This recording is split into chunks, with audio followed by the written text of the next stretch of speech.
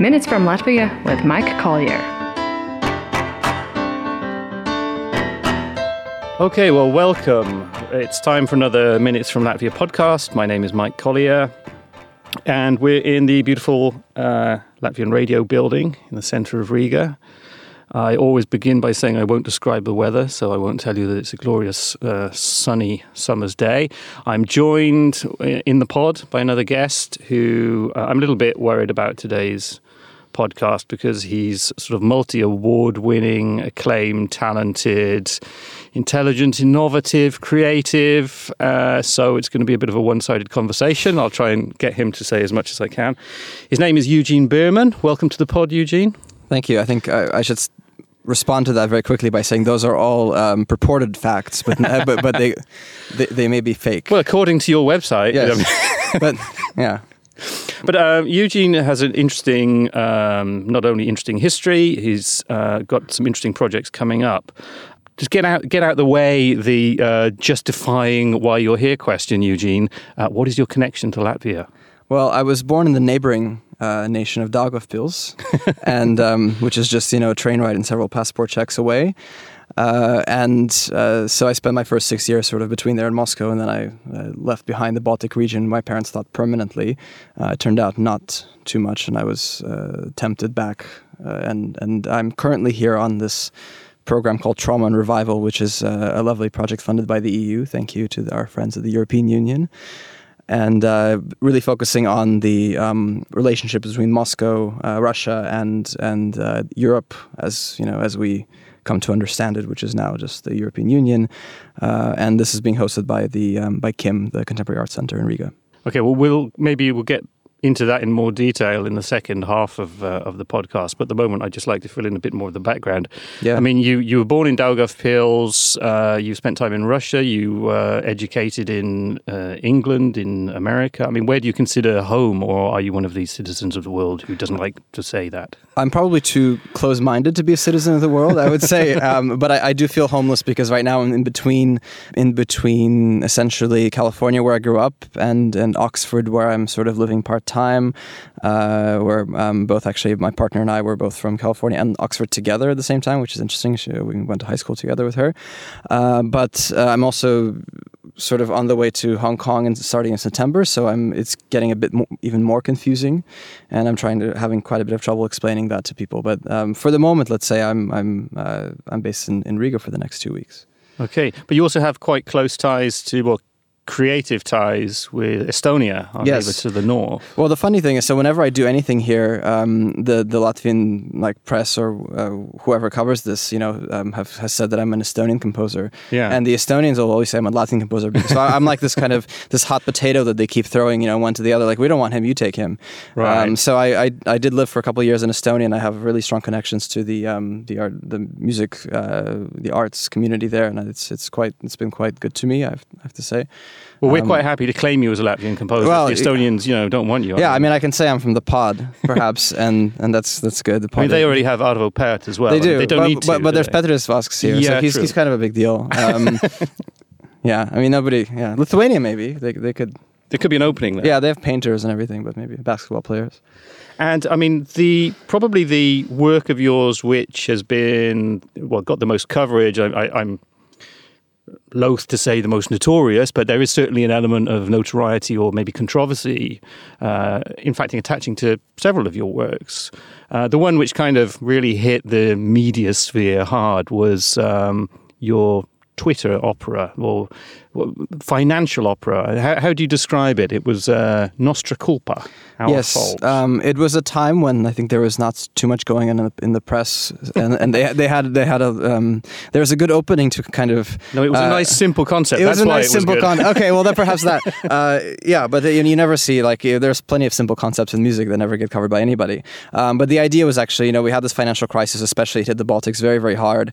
Everybody was still. I mean, it was 2013, so we sort of got over it, but perhaps I think we didn't really get over it in the sense that this piece comes along and suddenly everyone goes a bit wild over it. I still am quasi at a loss to why. But I think it was this very crystallized encounter between the former president of Estonia, Toomas Hendrik Ilves, and Paul Krugman, the New York Times economist.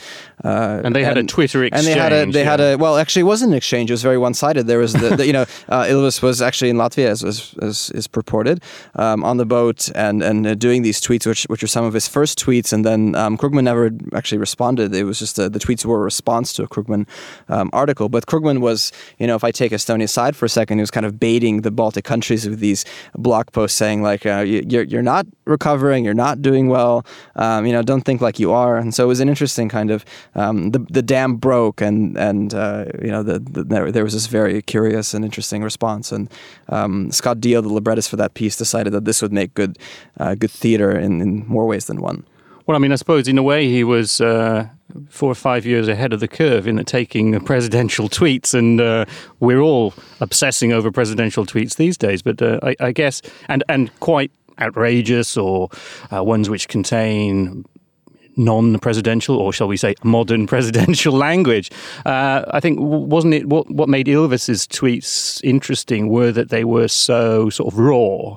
And the title Nostra Culpa came from this curious mix of his of sort of learned bookishness and quite defensive anger about what he saw as a slight on the Baltic states. Absolutely. Well, there was this kind of it was interesting because we assume, and we usually know that Twitter accounts or social media are never run by the people who are the picture is not connected at all. It's like if you go on Hillary Clinton's Twitter, it says tweets that I write are marked H, and if you do a find and search on that page for H, you get like one H in a few months, and it usually has to do with being in a grandma or something, like just one that she posted. So there was this interesting coming together of Ilves actually doing this on his own. And then the other thing is we assume politicians are kind of not, there's this effort to really be of the people, to kind of use very simple language, to use Twitter for these kinds of things. And Ilves did the opposite when he was in Estonia. He kind of became the philosopher king of the, or prince, whatever, of the country, and tried to actually elevated his language to the point where he was speaking in Latin half the time. Nobody understood a single word he said, but we loved that he was saying it in a way. Yeah, I mean, I must admit, as a journalist, we used to run a little sweepstake when we had a press conference about whether he'd mentioned Hobbes, Locke, or, both, maybe preferably.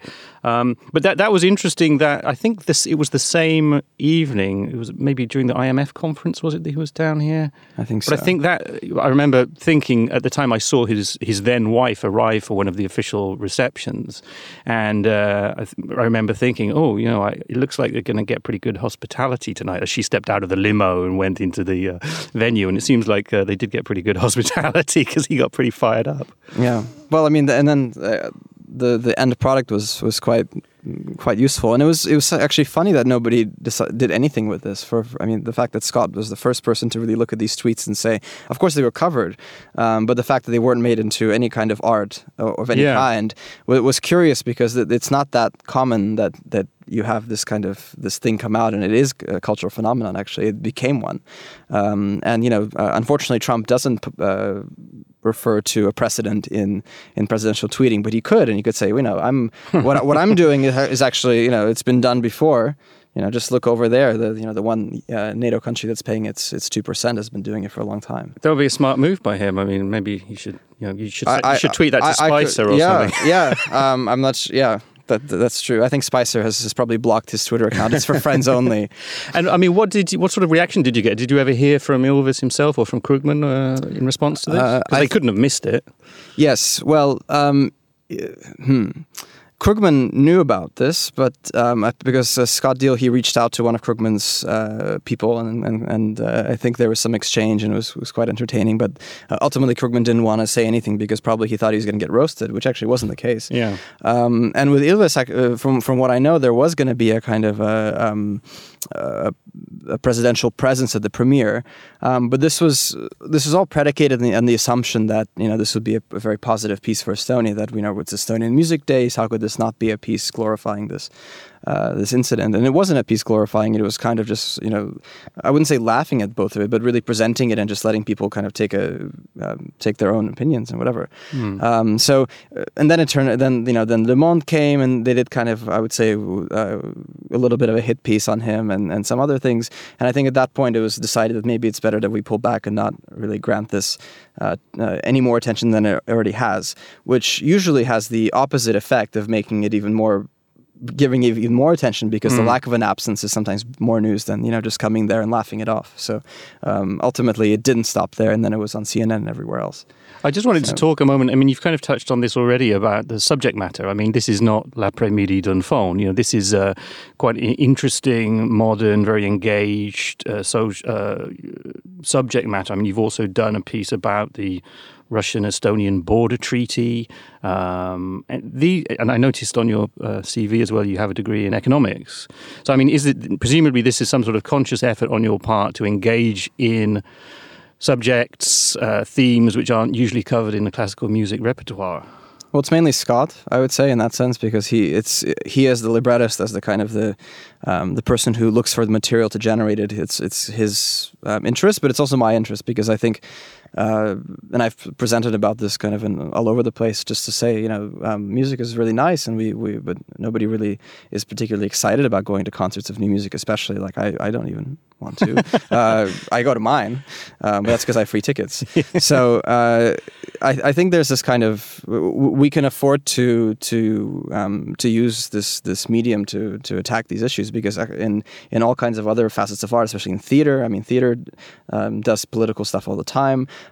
Visual arts has been doing it forever and it never stopped. Perhaps sometimes in a slightly sophisticated way, but in music we've kind of, and also in pop music and rock music, there's always been this, way that we're against the man. But in classical music, the man is sort of paying your apartment bills and everything. So you have to, I mean, especially in the Baltic countries, composers are getting quite a bit of income from the state in various ways. So people are a bit... so the man is being quite kind. Yeah, the man is kind. The man is okay, and I think this kind of goes into a lot of attitudes about this kind of thing in the region. Like why are we even complaining? Things are okay. We're just getting by. For now we have all the philharmonics that are state run, and the choirs and all these things. So as long as these things are being kept up, actually they're being kept up on very, very slim budgets.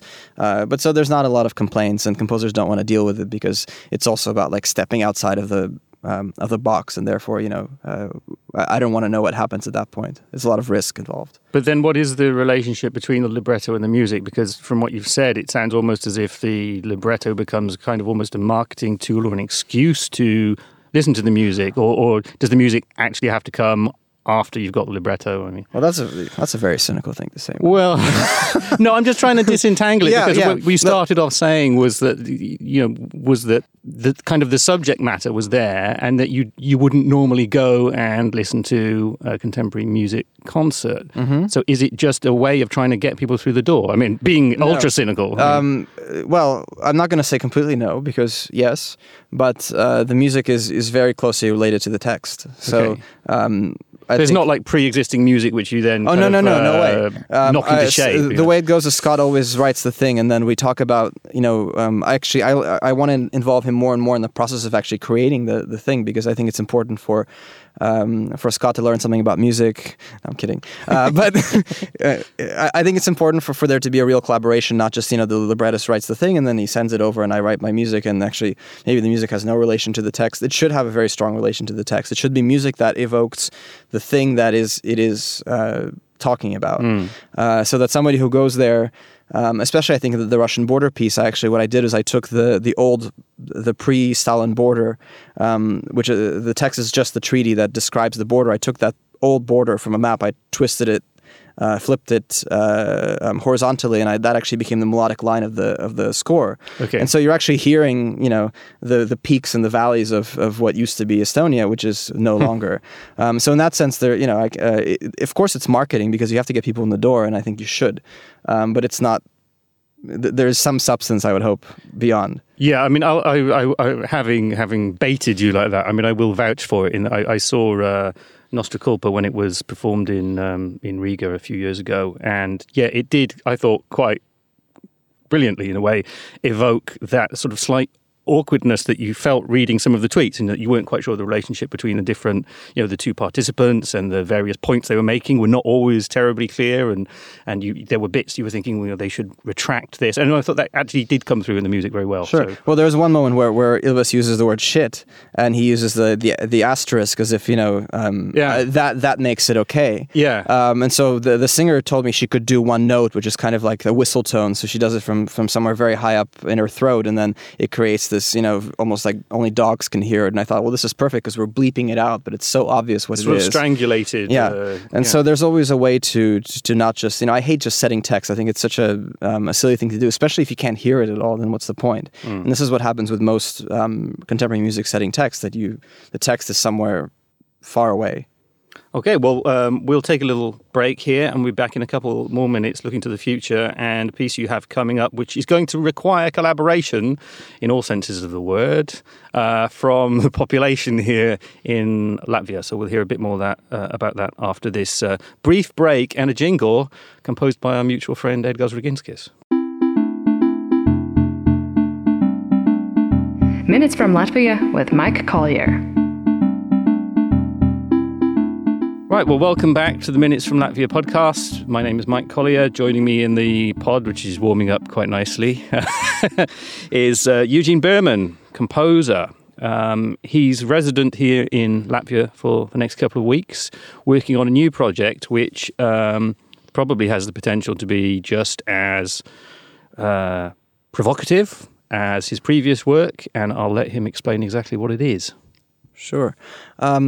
This is called Russia Today, and Russia Today. Russia Today. And it comes actually from the residency that I'm on, which is exploring this, this relationship between Russia and the EU and Europe, and the complicated history also stemming from the Soviet Union. And I think the point is really that having spent my childhood and also the past 6-7 years in the Baltic states, we're not talking about this, this elephant in the room.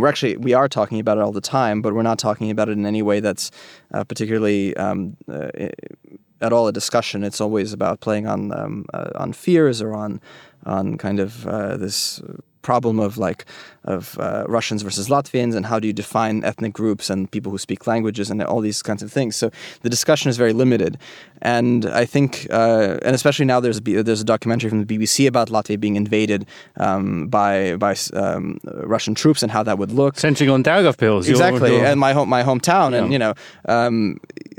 it's interesting to imagine. It's interesting that it's called a documentary, as if this is something that happened or is about, or could have happened. A dramatized documentary, isn't it? I mean, it's sure. The editing, I think, takes it closer to drama than to documentary. Well, it is the BBC of 2017, not of 1965.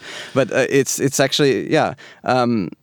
It's this idea that actually in many cases this fear about Russian invasion and little green men popping up everywhere is almost being imposed by the Western media on the Baltic countries. They're like, hey, aren't you scared? Aren't you scared? Aren't you really afraid about what happened in Ukraine happening to you? And people here are like, it's not this atmosphere of complete terror that should be. And likewise in Moscow, where I went for the first time in 23 years a couple months ago, there isn't this kind of there's no war machine gearing up to take over vast swaths of territory in the European Union. They're more concerned about whether they're going to attend Eurovision or not. So there's an interesting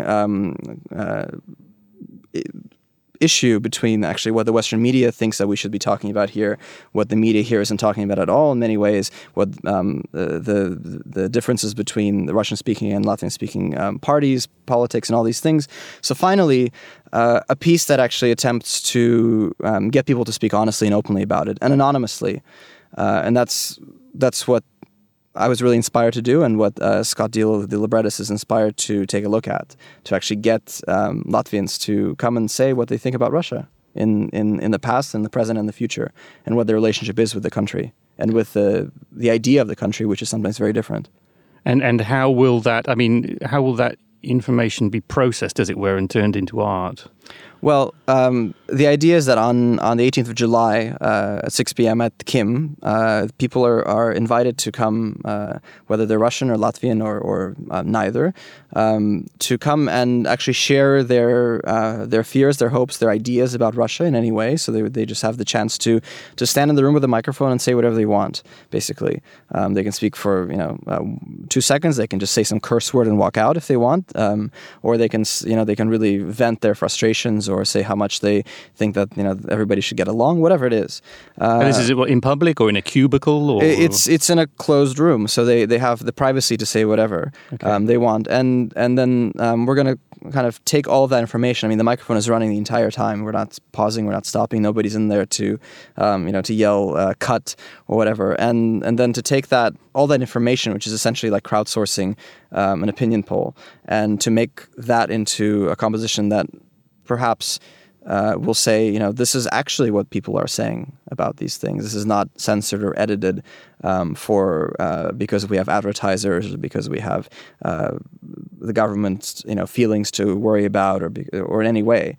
This is Russia as people think about it today, this moment. But isn't there an element of there's going to be a self-selecting group here, and that you're only going to get people showing up who have something probably at one end of the spectrum or the other to say? I mean, people aren't probably going to show up and say, I'm not particularly bothered, are they? Well, that's not very interesting anyway. And to kind of it doesn't make for very interesting art. Yeah, I feel but if you're talking about it sort of reveeling the true picture, you could just end up with a polarized picture. but you get the truth somewhere in the middle, and that's where the music can come in to say that, here are the boundaries, the borders of, the borders of society's sensations and feelings and fears about this issue. The truth is somewhere in the middle, but it's sort of like you don't start with the middle and then say, and then here are the borders. You define the parameters of this work, and then I think the process of hearing the music, there's going to be also a film component and other things that go along with that. Then and the film will be done by a Russian film director once things are sort of sorted out. Then that creates the conclusion, which actually I think people should make themselves. But then they hear everything that they hear. I think one thing in the United States during the election that we kept talking about was that nobody knows anybody who doesn't share their opinion. Or if you do, then you block them when you stop speaking to them, and from both sides. And the benefit of this is that we're going to, even if people don't speak to each other in any particular way, and they don't know somebody who shares the opposite viewpoint from them, they'll be able to at least hear this in one space. And that space at Kim will actually be a place where both sides can share their possibly opposite feelings. Well, Kim, incidentally, for those that don't know, being the contemporary arts centre in Riga.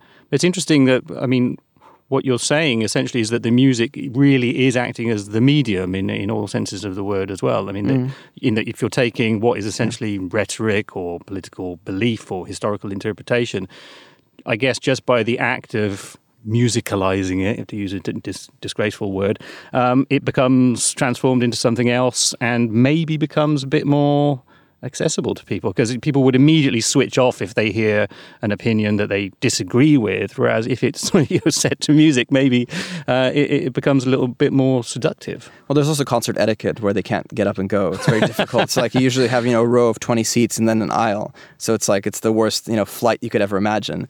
There's this thing, I think, that music it forces you to sit there and listen, and if you don't want to listen, then you can at least maybe listen to the pretty notes if there will be any.